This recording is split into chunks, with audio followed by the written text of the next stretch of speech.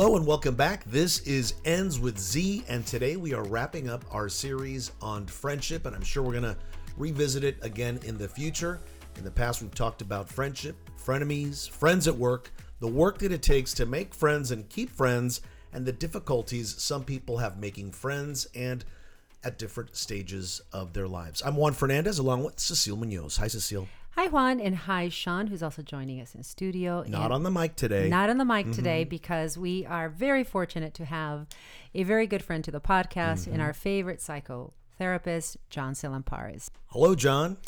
Hello, thanks for having me again. It is our pleasure. We're happy that you're here. We've been talking about friends and friendship and also just overall relationships, what makes a good relationship. And we certainly have our perspective. We've been friends for well over 20 years, That's right. but we wanted to gain from your perspective and your thoughts and how you would advise us also to make better relationships. So thank you for joining us. Thank you. John, my first question to you is, how important are friendships for people? Well, not only from personal experience, but from being a psychotherapist for so many years, they're extremely vital.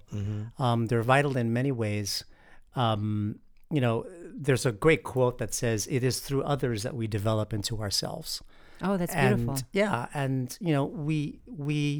We didn't evolve in a vacuum. We evolved with interdependence with other people. So we define ourselves through others. And if you go back, to early man, cavewoman, sort of the evolutionary reasons for friendships, they were important for people to have outside of the tribe and outside of the family to be able to cooperate so that, people don't kill each other. Those were really important. So, evolutionarily, the friendliest were the ones that survived. And as we know, Interesting, right? Yeah. Because you would think, and maybe it's more of an American ideology that the survival of the fittest, the strongest, the alpha, all of those things, but it's the one that was the friendliest. Is it because the ability to commune with others, the ability to rally people, the qualities that we think are great qualities in someone who we think and admire as a leader? The person who can extend their hand and say hello, right? Exactly. So, look, we needed others to cooperate with and to depend on for supplies and for to get through winters and to have food and stuff like that. So it was based on friends that you make and friends that you help, as well as friends that help you. So the cooperative effort was really important. So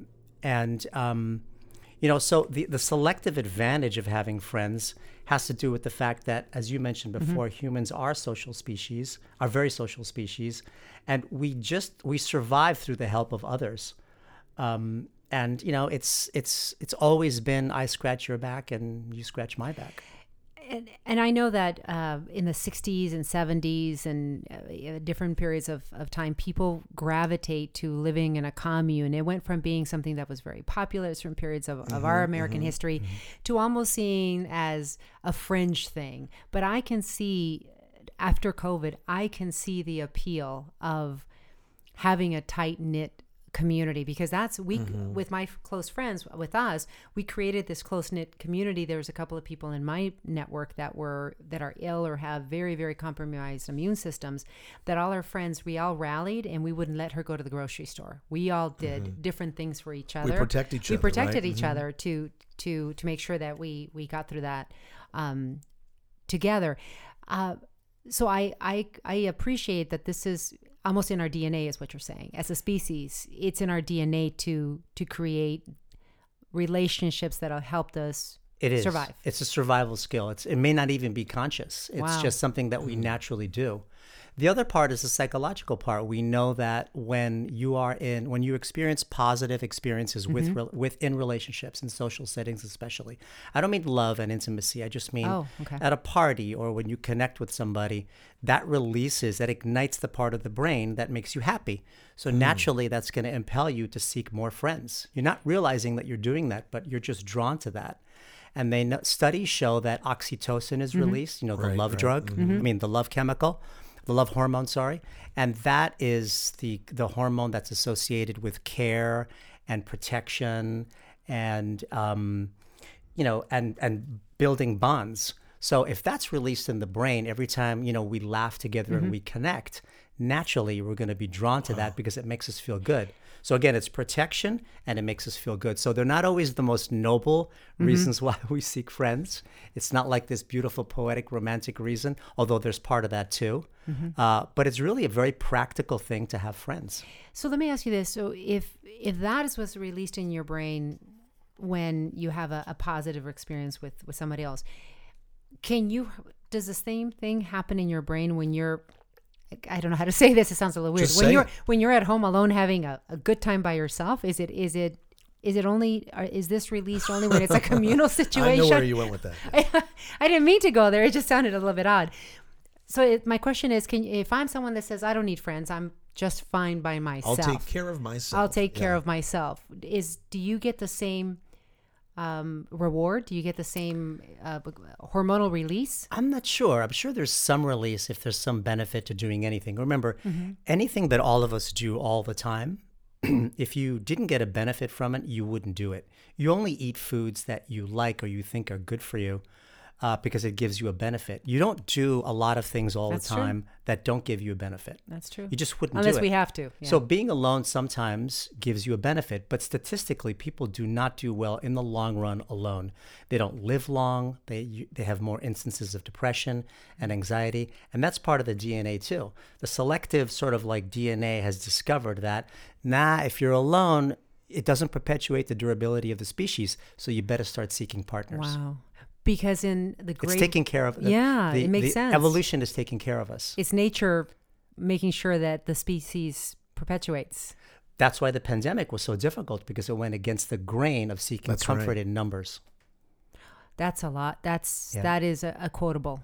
It went against the grain of seeking comfort in numbers. I know that some of the great research that Sean, our executive producer, did in preparation for all of this that we've been talking about, friends and why do we need friends and what makes a good friendship versus a bad friendship or a negative friendship, and the benefits of it. Not to sound just opportunistic, but the research and the stats show that you have higher instances, what was it, Juan, of heart disease and mental health. Stroke. Yes. Yeah. Mm-hmm. I mean, the things that you read and you think these are the top 5 things I don't ever want to have in my life. And it's directly correlated to friendship. And so it's true. Talk to us a little bit more about what you see or what you have in the work that you do in a post-pandemic world. Yeah, a lot of people not only had a hard time, and I know you came on the show and were so great during the height of the pandemic, but I think now we're beginning to see the deeper impact. I've seen many people have a hard time reintegrating, even though unofficially, sort of officially, the pandemic's over. But people that used to be somewhat social, who have now been unsocial and have been more isolative, it's hard for them to get back into it again. Why do you think that is, John? Because there's something much more comfortable about being alone, even though, again, evolutionarily, it's the inkling is to go out and reach out. But there's always risk in reaching out. There's rejection. There's a heartache. There's pain. There's breakups. And so I think a lot of people have gone back into their sort of shells, so to speak. And I've been working with a lot of people to draw them out, but it's a very slow process. How do you start that process, John? Well, coming to therapy is a process right there, because I'm trying to incline people to not just do the virtual stuff, the virtual sessions, and to come into therapy. Because if you drive in, you see other people, you talk to the parking attendant, you go to the Starbucks. So even though that's not a friendship, that's contact. And contact is really important. But the main thing is how do you start that? Allow people to be there for you, to listen. I think that a couple of episodes ago, actually your first friendship episode, you talked about how maybe listening is a good way for people to build friendships again. And we know that if you listen to somebody attentively who doesn't get listened to often, even for a short period of time, it's kind of like giving them oxygen. So when you're isolated like that and you want to reintegrate somebody, you want to try to just have conversations. And just I work talk on to that people daily. You mentioned listening. I make a conscious effort. My mind will start wandering, listening to someone, and I just have to refocus. And I listen, and I don't offer advice. I don't offer a solution.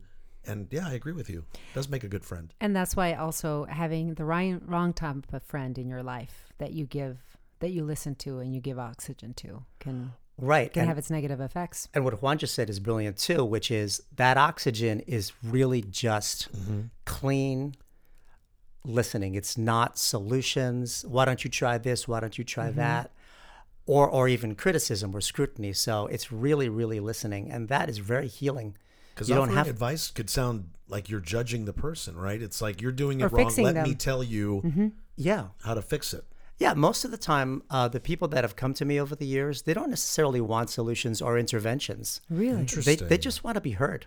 Wow. And so that builds trust. And speaking of that, listen to this quote about friendship by Emerson, Ralph Waldo Emerson. He says, this is different than the evolutionary reason and the psychological reason. This is, the glory of friendship is not the outstretched hand, not the kindly smile, nor the joy of companionship. It is the spiritual inspiration that comes to one when you discover that someone else believes in you and is willing to trust you. So belief and trust. So in trust means I'm trusting you to listen to me, and I'm trusting you to really open myself up. Maybe spill my guts, I don't know, spill my beans. That builds a lot of, that's like putting money in the bank in a relationship. And it builds a bond between two people. Right? That's what builds the bond. Oxytocin flies when you're being listened to.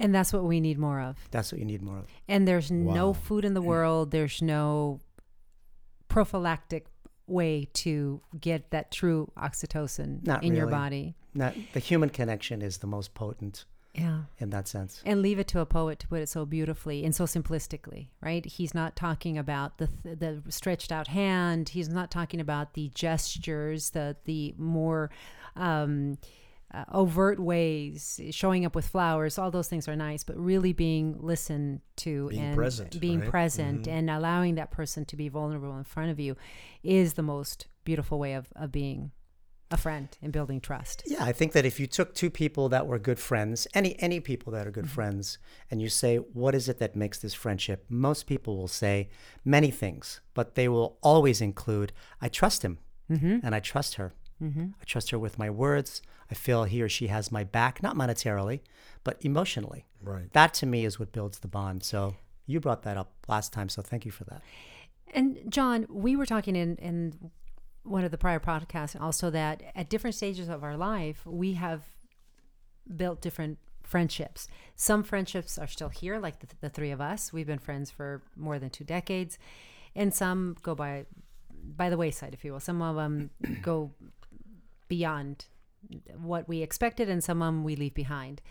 And Sean said that his point of view was we seek the friends that we need at that point in our life. And we thought, Juan and I had never thought about it that way, and it makes sense. What do you think? What is your perspective as a psychotherapist? What do you think? Why do we gravitate to certain people? Why do we build the friends? And do you think it's at different stages of our life, we look for different things in friends? Agreed. I think that as time goes by, perspectives change, we change, we have different needs. You know, the good friends that I had in college and high school, I still talk to a few of them, but I don't feel we have a lot in common. And at the time, they were great for what that was, fitting in, partying and all that stuff. Right now, I'm not into that stuff. I don't know that they are either, but I don't know that I'd want to start all that up again with them. Yeah. So I have brand new friends. It's on a different level. And that's what I need now. Hopefully, I won't need a new set of friends in the next 10 or 15 years because it's hard to make friends as you get older. It is. But I think that at the time, Sean's right. I think at the time, we need what we need, and there's nothing wrong with coming back to a friendship. You said you had dinner with somebody that you hadn't talked to in a long time. That could reignite something, but even if it doesn't, that was okay. I'm okay with, maybe grieving the good things about the relationship that I can't have anymore, but I'm not going to push something because I need to feel safe with that person. And I'm not sure that I want to do that with everybody all over again. Sean mentioned the connective tissue, right? Yeah. You lose the connective tissue. You mentioning high school friends, college friends. You lose that link, and perhaps there's less of a reason to stay friends. That's right. As you move forward in life, right? Why do you think it's harder for us to make friends? As we get older? As we get older. I say that because we know ourselves better. Yeah. And perhaps is less about fitting in and more about having deeper things in common. But why do you think it's harder for us to make friends when we get older? I'll speak for myself that I know that for me, it's harder to make friends because as I get older, I get more set in my ways. Mm-hmm. Maybe I get a little more curmudgeon-y and a little more, I don't know, stubborn about what I want, what I don't want. Yeah. And also, I think that in the old days, my friends were really about people that I wanted to have fun with. Mm-hmm. And it was less about what I had in terms of common values. And I think that, I don't want to sound like a snob, but I think that my needs are a little more sophisticated now. And I want to connect on deeper levels instead of just, hey, let's go down to the beach and go on a bike ride or let's go hiking. I like that too, but I'd rather, have more of a deeper conversation and more of a deeper connection. And those, in my world, have been a little bit harder to find. I think as we get older, our time is more precious too. So the time we want to spend with our friends is even more special, right? Yes, that's right. I read this really great quote. The clock is ticking. Yeah, right. I read this great quote where it read, it's not that life is short, is that we just waste too much damn time. And I think that's, right. It's, I say I'm going to live as long as I'm going to live. I really can't control that, but what I can control is how I spend my time. So how do we know if we have a good relationship or a good friendship or not? And how do we extricate ourselves from some that are not good? So that's a great question. So what I always tell people is think of there's a diagram that shows the circles of intimacy. Mm-hmm. I've seen that. Right. So the outside is the public layer, mm-hmm. right? I'm a 61-year-old man. I'm 5'7". Good for you. You look great. I didn't realize you were that old. I'm half Latino, half Greek. I don't know. You might be able to identify that. Then that's what everybody knows. Then there's the acquaintance layer where I'm a psychotherapist. Mm-hmm. I know where you live. Right. Mm-hmm. I know what you all do for a living. But that's about it. Mm-hmm. So then there's the friendship layer. So acquaintance layer, you still have not let down your guard at all. You don't tell people a lot of personal things about yourself. Friendship layer changes. That's where you let down your guard just a little bit and you start to test the waters with people. You might tell them a little bit about how I'm struggling in my marriage or how I've been anxious these days or how I just lost my job or something like that. And then you have the intimacy layer where all psychologists say you don't want to have too many people in the intimacy layer, maybe 3 or 4 people throughout your life. A therapist, a spouse, siblings, good friends. You don't want to have too many in there. Why? Because then if you have to, because it's a special place and those places are, the fewer people you have, the less chances you have of getting hurt.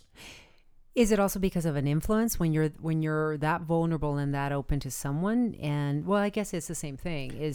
More the fewer you're safer. Mm-hmm. But the problem is a lot of people, what they do is they jump from acquaintance layer to intimacy layer too quickly, and then they get burned, and then they forget that I forgot to go through the stages of friendship, and if I do that, I can develop those possibly into intimacy layer, and so that's a better progression. Because you asked, how do you build friends, is to go through the protocol. Public layer, acquaintance layer, and then work your way into friendship layer before you do anything else. And that involves taking small risks and building trust. I've seen those Venn diagrams where they have the circles, and then inside of parts of those circles you see where your intimate relationships, your romantic relationships sit, your platonic relationships and friendship, and then where you sit in all of this.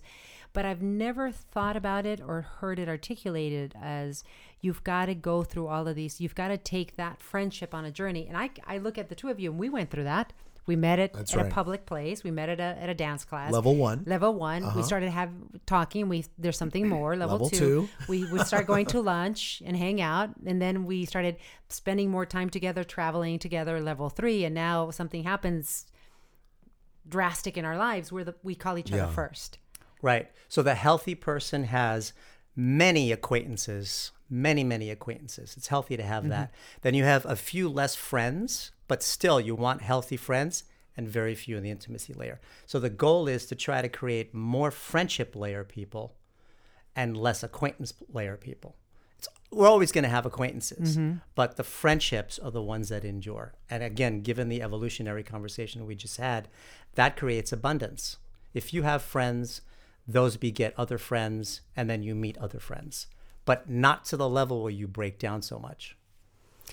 So how do you know that you have a foundation, a good foundation to build good friends? I would say first you have to obviously know yourself, know who you are, know what you need in your life, before you go out there and say, I'm going to let this person and this person in my life. How do we go about making sure that we have good friends in our life? Very, very slowly. I tell people, take your time, slow everything down. And that is just not us. That's know. just not our culture. So especially if you have an infatuation and you have a sexual attraction, then you go from sometimes public layer and slight acquaintance right into intimacy layer. Then you wake up in the morning, that's like, oh my God, that's not what I wanted. So I think those are called the dating apps. Yeah, exactly. I don't even know the names of them. Whatever they're called. So it's time, and it's taking small risks, as I said, opening up yourself just a little bit each time, and exploring like-minded values, exploring like-minded likes, and things like that. A lunch, a dinner, getting to meet somebody else's friends. But I think time is really the factor. John, in the last podcast, we spoke about friends at work. So are friends at work more of an acquaintance when it comes to those layers? Great question. I think most people should keep acquaintance layer, especially if you're in a higher position. Yes. You're probably going to have more acquaintance layer than you want friendships, because my dad used to always say, too much familiarity breeds contempt. So you don't want to have too many friends at work, but naturally you're going to have friends at work. Sometimes those create negative cliques, and that's not always the best thing. So that's a great question. I personally would rather have friends than acquaintances at work, but I think it's safer to have acquaintances at work. How do we break up with a friend that is not, where it's just not working for us, or not working for you, where you think this is just not healthy? Because I know losing a friend when you really care about someone, it can be devastating. I've had friends who, unfortunately, there was betrayal there, and I could not allow that person in my life. I had a friend who I loved her very dearly, like a sister. She was married. I was friends with her husband as well. They were wonderful, lovely, lovely people. And come to find out that she was having an affair. And we were supposed to spend some time together out of town for an event. And that's how I found out she was having an affair. With somebody that you knew? Somebody I didn't know that close? person well, Okay. but I knew she was. And I said to her, I can't be party to this, because I cannot look at your husband in the face next time we get together and pretend like there's nothing wrong. I am now an accomplice to your lies, and I can't do that. You're keeping that secret too. I can't. Yeah. Right. We lost our friendship for a while, because she said, if you love me and you're my friend, you're like my sister, you keep my secret. I said, if you were my sister, I'd be smacking you over the head and saying, what are you doing? If you're not happy, go have a conversation with your husband. We later came back and became friends, and she came clean with her husband, and they're still married and they're happy. They were able to work through that. But I mourned that loss. It was really hard. And it was hard for me because I question, some people say that I look at things too black and white. But I am who I am. So if relationships, again, like we discussed, those alliances that we build up early that we need to survive are so important to us, and they are basically for our survival, then we're going to be susceptible to betrayal. We're going to be susceptible to jealousy, because, again, that's my survival. One of my survival tools, this friend that is not going to be a friend anymore, or I can't be with that person anymore. So it's a big rupture in that relationship, and because it's so important, it's hard to imagine having to heal it in some way. So you feeling that way, to me, is a testament to your ability to bond to people and your ability to have deep friendships, real friendships. Do ultimatums and if-then statements have any room in a friendship? It seems like Cecile was being told, if you are my friend, then you will do this and that. I think it's putting her on the spot. We hear those a lot. And I don't know what you want to call that, ego or protection or defense mechanism, but sometimes, like Sean was saying, the connective tissue is broken for a little while. You don't know that in 5, 10, 15 years you're going to come back to that person, but at this time, you two can't be friends. Yeah, no, it was really hard, and it was shocking, because I saw a side of her, and look, we're all human. We're all fallible. We all make mistakes. I clearly did know everything that was happening in her marriage, and she had a right to feel and do, but I also had a right not to be a party to that. So how do we know if it's a healthy relationship? What are some of the signs where maybe we don't even realize that that you have friends in your life that shouldn't be in your life? I think, again, coming back to the listening, if there's reciprocity and everyone gets listened to and one doesn't dominate the other conversation or dominate the other person, there has to be some balance and some equality. Some people have so much history of damaged relationships from their family of origin that it's hard for them to maintain real friends. Like, they get hurt very easily if someone doesn't call them back immediately. And then that's hard to figure out, is that your family of origin stuff getting in the way, or are we just not compatible? So there's so much around that. But how do you know when you have a good relationship? Again, I think it's how much time has gone by. Has this person proved himself to be loyal to me? Is there reciprocity? And do they listen to me? And mainly, is the oxytocin flying when I feel with them? I mean, when I talk to them. Yeah. When I know that whenever we get together, we always feel good. When we say goodbye to each other, we smile, we hug, because it feels. You kind of leave on a high. Like when I walk away from you two at the end of the podcasting, I feel good. I get in my car. I go over what we've done the last hour or two. So yeah, I agree with that. Yeah. So, but why do you think that is? Forget the oxytocin conversation. Okay. Why do you think that is? Obviously, these are two special people, but what else? The therapist is in. That's a good question. I think, and I actually talked to somebody about this at work yesterday, and I mentioned it in the podcast. People remember how you make them feel, right? I know how they make me feel. I know I could share things, and we can bounce ideas back and forth with each other with no judgment. I do welcome advice, or I do welcome a fix if needed. So I don't know. I think it's just one of those things. It's like you mentioned in your DNA. I just walk away or drive away feeling pretty good.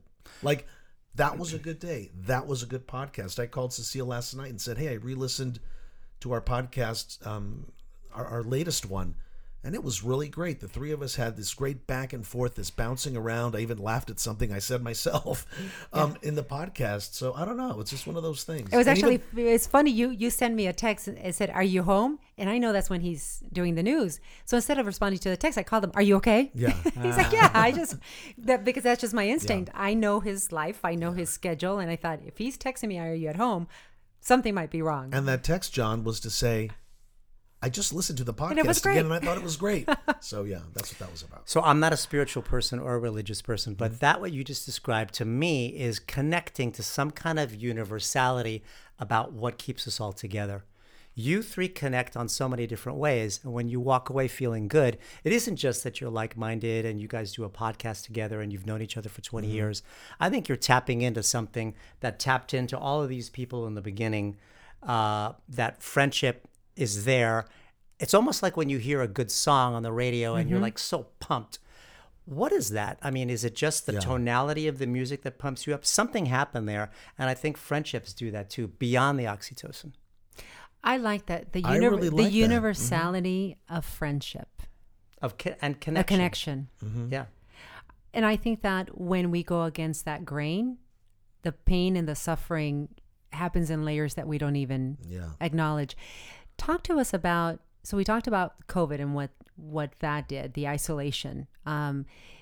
What about technology? We talk a lot about that. I think that as many great things that technology and social media and these platforms provides, we can't stop it. We can't roll back the clock. We can't put it back in that little black box. It's here and it's going to continue to evolve. What has that done to, first and foremost, the quality of friendships that we create and the quality of relationships that we create? You can't put the toothpaste back in the tube. No. You cannot. So I think this was going on even before the pandemic. All of this social media. You can talk to people all over the world, but you're not really having real conversations. In fact, sometimes you're having fake relationships and conversations with people that you don't even know who you're talking to. So that substitute for that, I don't think is ever going to really substitute the human connection and being in a room. Like if the four of us were doing this podcast, online, it would still be great, but I actually enjoy being with the four of you, with the three of you. So it makes a big difference for me. So yeah, I think that social media and all that technology has decayed the value and the quality of friendships in a big way. Yeah. And that is a direction that we're going. And we have to be better at it. I think that's why schools needing to open up was important. So kids get socialization, getting back to work in so many different ways is important. That's why vaccines are important, so everybody feels safe. That's a whole nother conversation. So yeah, I'm hot and cold about the technology in terms of communication. I remember reading some research that I think she started doing it in 2012, from 12 to 15, a psychologist who was already showing back then, long before the pandemic, how it was minimizing already the amount of time that parents spent with their children. It was eroding that relationship. It was creating higher levels of anxiety in young kids, even preteens. And I just thought about something that you said, the layers or the stages of friendship, the acquaintances. You have a lot of people that feel special and feel seen and maybe feel like they have all these friends because they have 500 followers. Right. Those are barely acquaintances. I don't even know that I would call them acquaintances. They're consumers or they're followers. They're not, to me, they're not even acquaintances, but people feel special and valued and seen. They do. But again, I used to be agnostic about this, but I'm not anymore. What caused the break there? The change. Just time and the way that I've seen this in my clients. Talking to me once a week virtually, talking to their parents in New York because they couldn't travel. They deteriorated. They went downhill. They did not do well. Especially people with pre-existing mental health conditions, but not all of them, but a lot of them did. I didn't do well. Those, in March of 2020, before we had the vaccines in January, so there was about eight or 9 months there.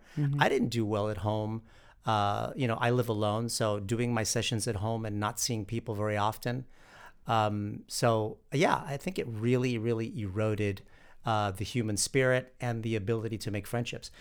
Too many acquaintance layer relationships in general is too much. But when you're online and you're speaking virtually to people, it's basically all acquaintance. It's hard to create real deep friends just virtually like that. I would agree with you. And I have had this conversation with a couple of Gen Zers, and they say, you don't understand that old adage, because I guess we're now at that generation, the old adage of your generation believes this, my generation believes that. And I will give them, it is, in my opinion, every generation's right to create their own language. All of us have words that we use that are specific to our generation and our culture, in our stage in our life. And I believe that every generation has rights to their own feelings and their own perspective of how they're changing the world or how their world is different. But on this point, I don't cave. That's right. I'm not, because it's human evolution. I'm not agnostic anymore about it. I am completely sure, positive.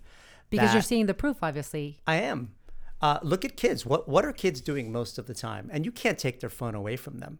You have information, you have news, you'd be able to communicate with anybody. But kids used to hang out. We'd go to the playground. They used to go and do all kinds of activities together. They do that a lot less. So teenage depression is up. Teenage drug addiction is up. Teenage isolation, they're calling it the loneliness epidemic. Teenagers are the demographic that we don't hear a lot about that were affected by the pandemic as much as we hear from adults. Yes, teenagers got whacked. Yeah, wow, that's you normally don't talk in those kind of extremes, John. But that to me has a lot of weight coming from you. And yes, we see all the reporting is coming out about loneliness just being such a weight. We are now recommending, or the Medical Association, Health Association is recommending that people are tested for anxiety. But loneliness is something that is really... It used to be seniors, 65 and older, and now it's like 8 to 18.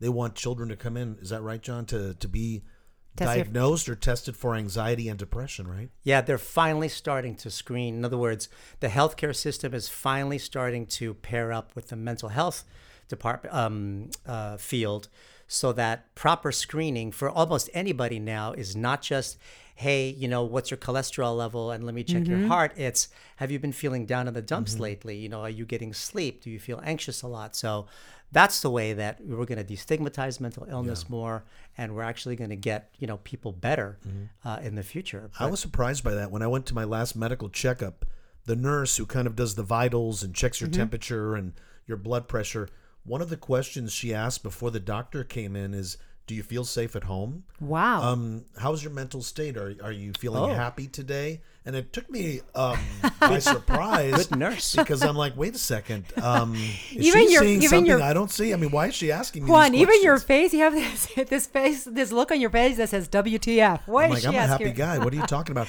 But that's great, right? She could always write notes in there. The doctor can come in and they can address that. And as you were saying, perhaps that day, if I wasn't feeling well or whatnot, if I was just listened to, if the doctor listened to me and gave me some sort of comfort, that may have been all I needed. It has to be part of the assessment protocol. Look, it's very important when a doctor says to you, you know what, it sounds like you're suffering from some depression. Let me give you this card and you should go talk to Dr. So-and-so. If a white coat in a respectable place like UCLA Medical tells you that maybe you should go talk to a therapist, people take that seriously. Oh, yeah. I believe very that. I was important. thinking about that. The power of the card. Yes, just the I like that power of the card. Just the fact that someone in a position of authority and knowledge that you don't have asked you the question, even if it took you that moment, even though you had this look on your face, to say, well, how am I feeling? Well, I had to think, safe at home. What do you mean safe at home? I mean, am I great walking on wet tiles or something? I mean, that's where I went. Did 'cause- Dad leave the knives out? Right, exactly. That's a great question. I'm impressed with that nurse or that doctor, whoever that was. UCLA Medical Center. We love that place. Got to give them props. They took care of me when I needed them. So yeah. Yeah, I want to go back to what you said, that teenagers were whacked in the pandemic. So how do we? I don't have children, but I have a lot of nieces and nephews, and great nieces and nephews. And for our listeners who are parents out there, how do you teach? How do you coach? Because we learned it just by having siblings or doing. How do you, in this generation, coming out of a pandemic, how do you help your kids who are always on the phone learn how to have good relationships, good friendships? Remember, socialization needs for kids outside of the home. Now, a lot of kids do well with homeschooling, but most kids do better when they're in school. And that seems to be a trend now, homeschooling. I hear a lot of people talking about homeschooling. It's so much better. That's just another school of thought. Some people do well with that, especially kids that are super shy and maybe have a lot of social anxiety and have struggled in the classroom. That might be a good idea. But the socialization needs need to be met. And, as my quote said before, that it is through others that we develop into ourselves. Kids define who they are through the eyes of others. That's right. Otherwise, all kids would be the same and life would be boring. So you have to have that. So it's a great question. I can't take the cell phone away from a kid, but there can be disciplines in there where parents can get involved and say, you only get 2 hours playing the video games. And at a certain point, or at least when we have dinner, you got to turn off the phone. You got to turn off, you got to unplug. So you get the parents involved and you get them in this sort of like regiment of thinking. I remember when I was a kid, maybe I was 12 or 13 or so, and I had a really good friend. She lived not that far from me, within walking distance, because we used to walk everywhere. I grew up in a very small rural town, and her parents were farmers, so they would travel and they would follow the crops. And I don't remember the gist of it, but she said something, and I was upset that she was going to be leaving, so I was very curt and I was really mean to her. I said something that was not nice. How old were you at this point? 12, maybe. 12, okay. And so I remember that then, she had a look in her face. We said something, she left. And my father came up, and I adored my father, and said, you were not nice to her. That was really mean. And I thought about it, and they left like at 4:00 in the morning. I had to sit for 3 months or 2 months, the summer, to not see her, in the pain of it, in the weight of it. And I had to suffer the consequence. We didn't call each other because long distance phone calls were expensive, and we would write little letters. And I don't know that kids have that opportunity to feel the loss and to feel marinate in their sadness. And to say, gosh, and to have parents have the opportunity to say, that was really mean. And how do you do that when you're doing things over Zoom or everything's over text, or you don't go to school and have the opportunity to be a mean kid to a friend and have to apologize. Right. And feel what it feels like to be unkind to someone else and feel the loss of you going, that was a really shitty thing to do.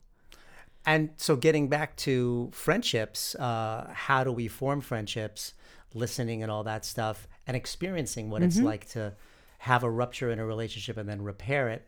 Another great quote is, the only reward of virtue is virtue. The only way to have a friend is to be one. So another way is to build friendships is to learn how to put yourself in the other person's shoes. Empathy, right? And be able to express empathy regardless of what just happened. Like, you three could be great friends and one day there might be a little bit of a spat, but good friends don't learn how not to fight. They learn how to resolve these issues. And the only way you're going to do that is to understand where each person is coming from. And good friends do that. They pull back and they say, all right, I'm a little bit upset about this, but I have to be a friend to keep this friend. And so the listening, the trust, and then putting yourself in the other person's It's also shoes. having your ego in check, right, John? To be able Yes. to say, you know what, I'm sorry I said this, or did I say something that offended you, versus, well, she's not talking to me, so I'm not talking to her, and That's right. we're at an impasse, right? That's right. So when I do couples counseling, I have these protocol, these like commandments, so to speak. And two of them are, one is, both members of the couple have to agree to not be right. Like, do you want a relationship or do you want to be right? You lost us on that one. No, That's a tough one. We're kidding. But it really works. Yeah. It really, really works. So giving up the need to be right, and then taking responsibility, being accountable for what just happened, and not necessarily saying that I take back what I said. No, I still believe in what I said, but Cecile, I'm sorry that we fought. I love you. We're friends, and let's give it a couple of days. But, we can still agree to disagree, and we can still stand where we are. But that's what good friends do. Friends who are not going to last are just like, write them off and goodbye, and they're gone. And that's fine too. But if you three have known each other for 20 years, that would be what we call an emotional cutoff. That's not healthy for you or the other person in the future. Yeah. Well, I'm glad we've never been there. Never. And I don't see us getting there either, John. Good, because the three of you have one of the most important things in a relationship is respect. Once the respect goes, That's adios. True. Yeah. That's true, because I know both of them, both Sean and Juan, have said things to me that it's not that I didn't want to hear. It was not what I was choosing to do. But I know they said it to me because they loved me and they wanted the best for me. And I was able to say, I see why you're saying that, and it's a really valid point, but this is what I need to do for me now, because this is where I want to get to. And I didn't take it as an insult, and I didn't take it as, but they also said it in a way where it was, I'm saying this because I care about you and I love you, and I see that you're in pain, and here's my advice for you. Have you ever done couples counseling where they're not romantic couples? Do friends ever come in for counseling? Because we saw that movie that we all were very, very touched by. Business partners or people that just got divorced and they want to know how to stay divorced and stay friendly and courteous and be good parents to the kids that have now been separated. Wow, that's wonderful. That's some wonderful awareness, that's right? That's some wonderful awareness, because... But all of that comes down to communication. Because getting back to friendship, again, listening, putting yourself in the other person's shoes, trust. The fourth and most important one is communication. So I believe that any relationship, friendship or intimate, can survive any rupture. Infidelity can survive anything if you talk to the person with respect. So it's not about what I'm angry at, it's the way that I communicate it to you. So couples who are able to speak to each other respectfully can say anything. Throwing a chair out the window because you're angry, that's not going to foster a deep relationship. It's the way that you deliver it. Wow. That's how you keep a relationship. I'm going to respect your comment that anything can survive with communication, even infidelity, because I have a perspective on that. So if two choose to want to do that, One might be like fidelity, trust broken, I'm out of there, that would probably be me. Yeah. But a lot of people have, put these relationships back together again. Really? Yeah. So I'm not just saying that you can heal fidelity. I apologize. Let me rephrase that. I'm saying you can talk about anything that you're angry at as long as you talk about it respectfully. If you're hitting below the belt, I agree with. If you are being disrespectful, forget it. It won't work. And then I'll send the family on their way and I'll give them their money back. Really? Yeah. It's not going to work. You both have to agree to keep your side of the street clean and come to the session ready to admit what you've done wrong and how you can act differently and how you can speak in a more respectful way. That I agree with. My father used to say, speak without offending, listen without defending. If you can do those things, then you're having an honest conversation. I like that. Or stick to your guns, but don't fire them. That would have probably been more appropriate for my dad. I got guns, so don't F with me, but I'm not going to fire them, but don't F with me because I have feelings. Correct. I'm going to have to. That's going to be another John Tsilimparis-ism that I'm going to like. It's discomfort, not danger.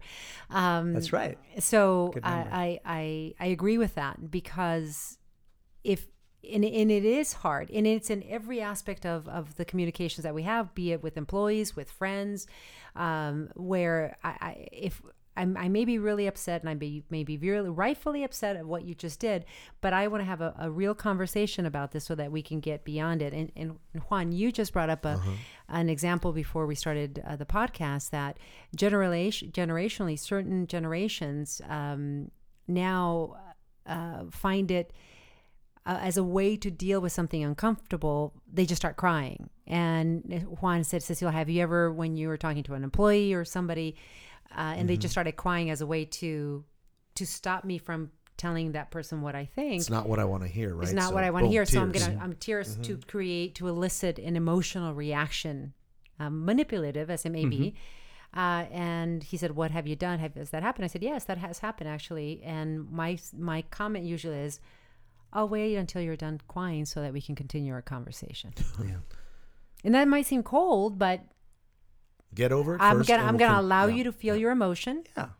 And then we can continue the conversation. And I think good friends or true friends should be able to allow themselves to do that. Right, because the reflex is I have to avoid any kind of, there's an adverse nature to uncomfortable conversations and conflict. What if you could have a kind of relationship, and maybe the three of you have that, where even something uncomfortable or unpleasant or something that could be conflictual can be talked to calmly and unemotionally in that way. It can be done. I mean, that's what separates us from the animal kingdom. We can actually stop and say, wait a second, I'm about to blow up at somebody that I love. And that's going to cause such problems, and it could last for days. Let me pull back. Let me go to the bathroom, take 5, look at myself in the mirror, go back in there, and still, try to push my point, but to do it in a kind, respectful way, the way that I would want to be treated. That's really hard to do. And a lot of people don't like to be called out on things either. No. They don't. So. And I think a lot of people, especially at different stages of our life, I know that I like to believe that I'm infinitely better at dealing with conflict management or addressing someone who I don't agree with. I am much better now at this stage of my life than I was in my 20s. I think I was probably better than most because I learned from my family how to address. I never shied away from conflict or difficult discussions because I saw that in my family. We talked it out always. But I think I'm better now just because I have more life experience. Yeah. So you work in the corporate world, right? Yes. So whenever you have to tell somebody, I don't know if you have to fire anybody every now and then, but whenever you have to tell somebody something that you are not happy about or whatever, my guess is you probably start with something positive. You probably say things about them that they've done well.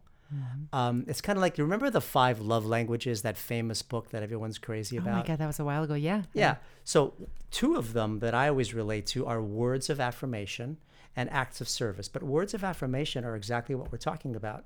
It's what you say to somebody in any situation that usually brings down their guard and lets them hear what you're about to tell them. So whenever I teach couples to speak assertively as opposed to aggressively, always start with something like, look, I know you had a long day. I know we've fought a lot. I know the pandemic is stressing you out, but I I want to tell you something that when blah, blah, blah, blah, like that. And that always brings anybody's guard down. Even the most difficult person will always bring their guard down. Just hearing John's example made me kind of calm. You know what I mean? Like I was almost receiving what you were saying. It's like, yeah, that makes sense. You would do a setup and then deliver the news you have for them. I like the speak assertively, not aggressively.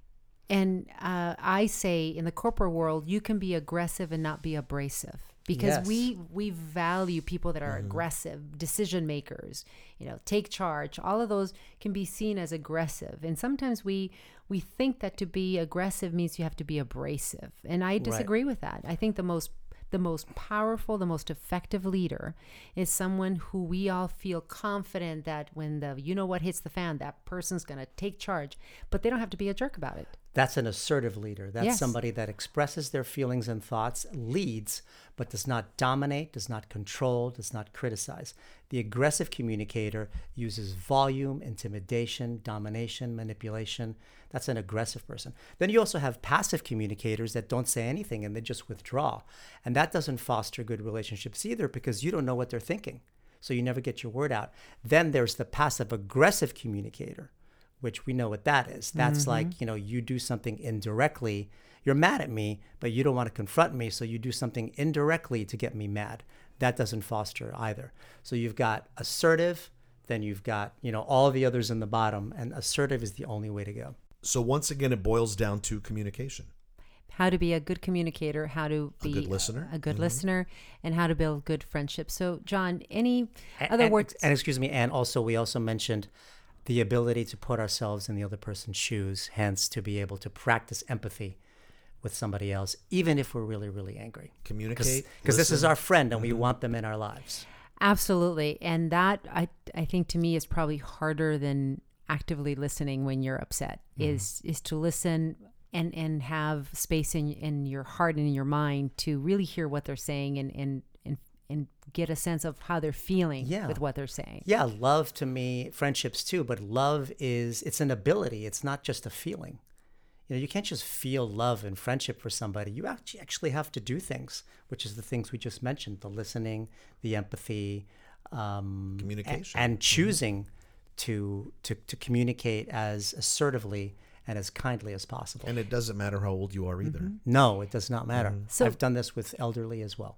Picking up on that, it's not just a feeling, it's an action. It's you have to actively do things to be a good friend. Any other words of wisdom that you can impart and share with us? So remember, because relationships can be complicated and they can be hurtful, another great quote is, I'm full of quotes today, is I like that. Sound bites. The cliche one is, you've heard this, life is 10% of what happens to us and 90% of how we react to it. Well, think of how much we react to our personal relationships. Everybody that I've seen in the last 28 years that has come into therapy, everyone has come in because they have problems with people in their lives that they're not getting along with. People that they love, people that they divorced, parents that are dying, kids are not getting along with, kids that have drugs or alcohol in their system and struggling with that. So it's always, I'm always teaching people how to communicate and how to relate. So how I react to all of these relationships, which again, I have chosen to be in and I want these people in my life, how I react to it is extremely important. That is, I mean, that is just the butt of it all. That is at the root of the root is, as a psychotherapist, you are always dealing with communication and the relationship people, the inner relationship they have with others, the relationship they have with themselves. I say the quality of communication you have with yourself is the quality of communication you're going to have, allow others to have with you. I would love for you to come back and talk to us. We didn't get a chance at this podcast, but as we were doing research for the whole topic that we have only scratched on the surface of friendship, was the value, I think, societally, we place far more on romantic relationships than we do our platonic relationships, which is where our friendships sit. Sean very aptly again said, well, wait a minute, is that just women? Because men may not. I don't know, but I know I believe as a society we do. So we'd love for you to come back and talk to us about that and guide us as you always do to think about things differently. Thank you so much for joining us. And I want to not end today without also thanking you for giving us the privilege to be a support and participate in the wonderful event that you're part of in an organization, This Is My Brave. We were lucky enough to be there to witness the transformation that happens for an individual who has gone through trauma in their life and has the opportunity to communicate, I would like to believe, in front of an audience that was listening empathetically and lovingly. We didn't offer them a solution. We didn't offer them advice. We just offered them our open hearts and our open ears. And I think I felt the love in that room. So thank you for letting us be part of that. Thank you for creating. How are you taking that, John? I'm watching you react to her words. I love her words. I told you she's a soundbite machine. I need that the next time we talk to the Brave headquarters. Yeah, that's a great point. They just were there to express themselves. No one was saying, well, why didn't you try this? And why don't you try that? And why don't you go talk to this therapist? It's just them giving us the raw data of their feelings in their lives. And that was the whole point. So yeah, destigmatizing mental illness is a cause that's been near and dear to my heart for a very long time. So it was right up my alley. It was a lot of work, but I would certainly do it again. And I'm so going to get you involved, and probably you two as well. Sure. So yeah, next year. For anyone listening, how do they find This Is My Brave? Is there a website? Or? Yeah, it's thisismybrave.org. Okay. And very soon on YouTube, you'll be able to see the This Is My Brave Los Angeles show 2022. It's not up there yet. So you can watch a little vignette that we have about it. And you can also watch the whole show, which you don't have to do. But there are certainly highlights in there as well. And, the idea is to flip the script, change the dialogue. And, the main thing is what we said in the speech, which is, this is a good thing for everybody to remember, and this is the last thing I'll say is, remember, in the same way that human organs, lungs, liver, heart, kidneys, can malfunction through no fault of our own, why can't the mind? Right? The mind just does sometimes. And because you can't see mental illness on an X-ray, you can't see it on a CAT scan, you can't see it in a blood test, doesn't mean it's not there, but it is there. There's too many people out there for us not to believe that it's not there. It's not a moral failing, it's not a weakness. It's actually a real thing, and we're getting closer to having more definition and more legitimacy about it. Well, thank you for talking about it on this show, and we will always be strong supporters and advocate of that. And the last thing I'll say is I want to thank you for this beautiful gift. You always come with gifts. And Tell us what it is, John. So it's a very small version of what we call a sound bowl. And a sound bowl, there's a whole science around sound baths, and that the ringing, and this is a true A, which is supposedly the most highest note that you can hit. And when you hit the sound bowl and you feel the A, there are vibrations that supposedly enter your heart and your lungs and the rest of your body, and it's supposed to be extremely healthy. Well, let's share it with our listeners. Cecile, you were going to say something? I was going to say, why don't we end this podcast with a way to start teaching us all how to be better listeners so that we can open up our own selves to the sounds of life, and we can share good love and good life with our friends. Thanks you for again, listening. John. Right.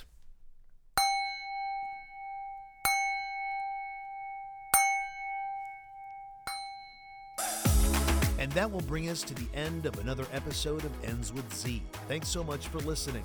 If you like what you hear, please share and tell your friends. You can find out more about us at endswithz.com. For Cecile Munoz and executive producer Sean Moe, I'm Juan Fernandez. Have a good one, because above all else, you matter.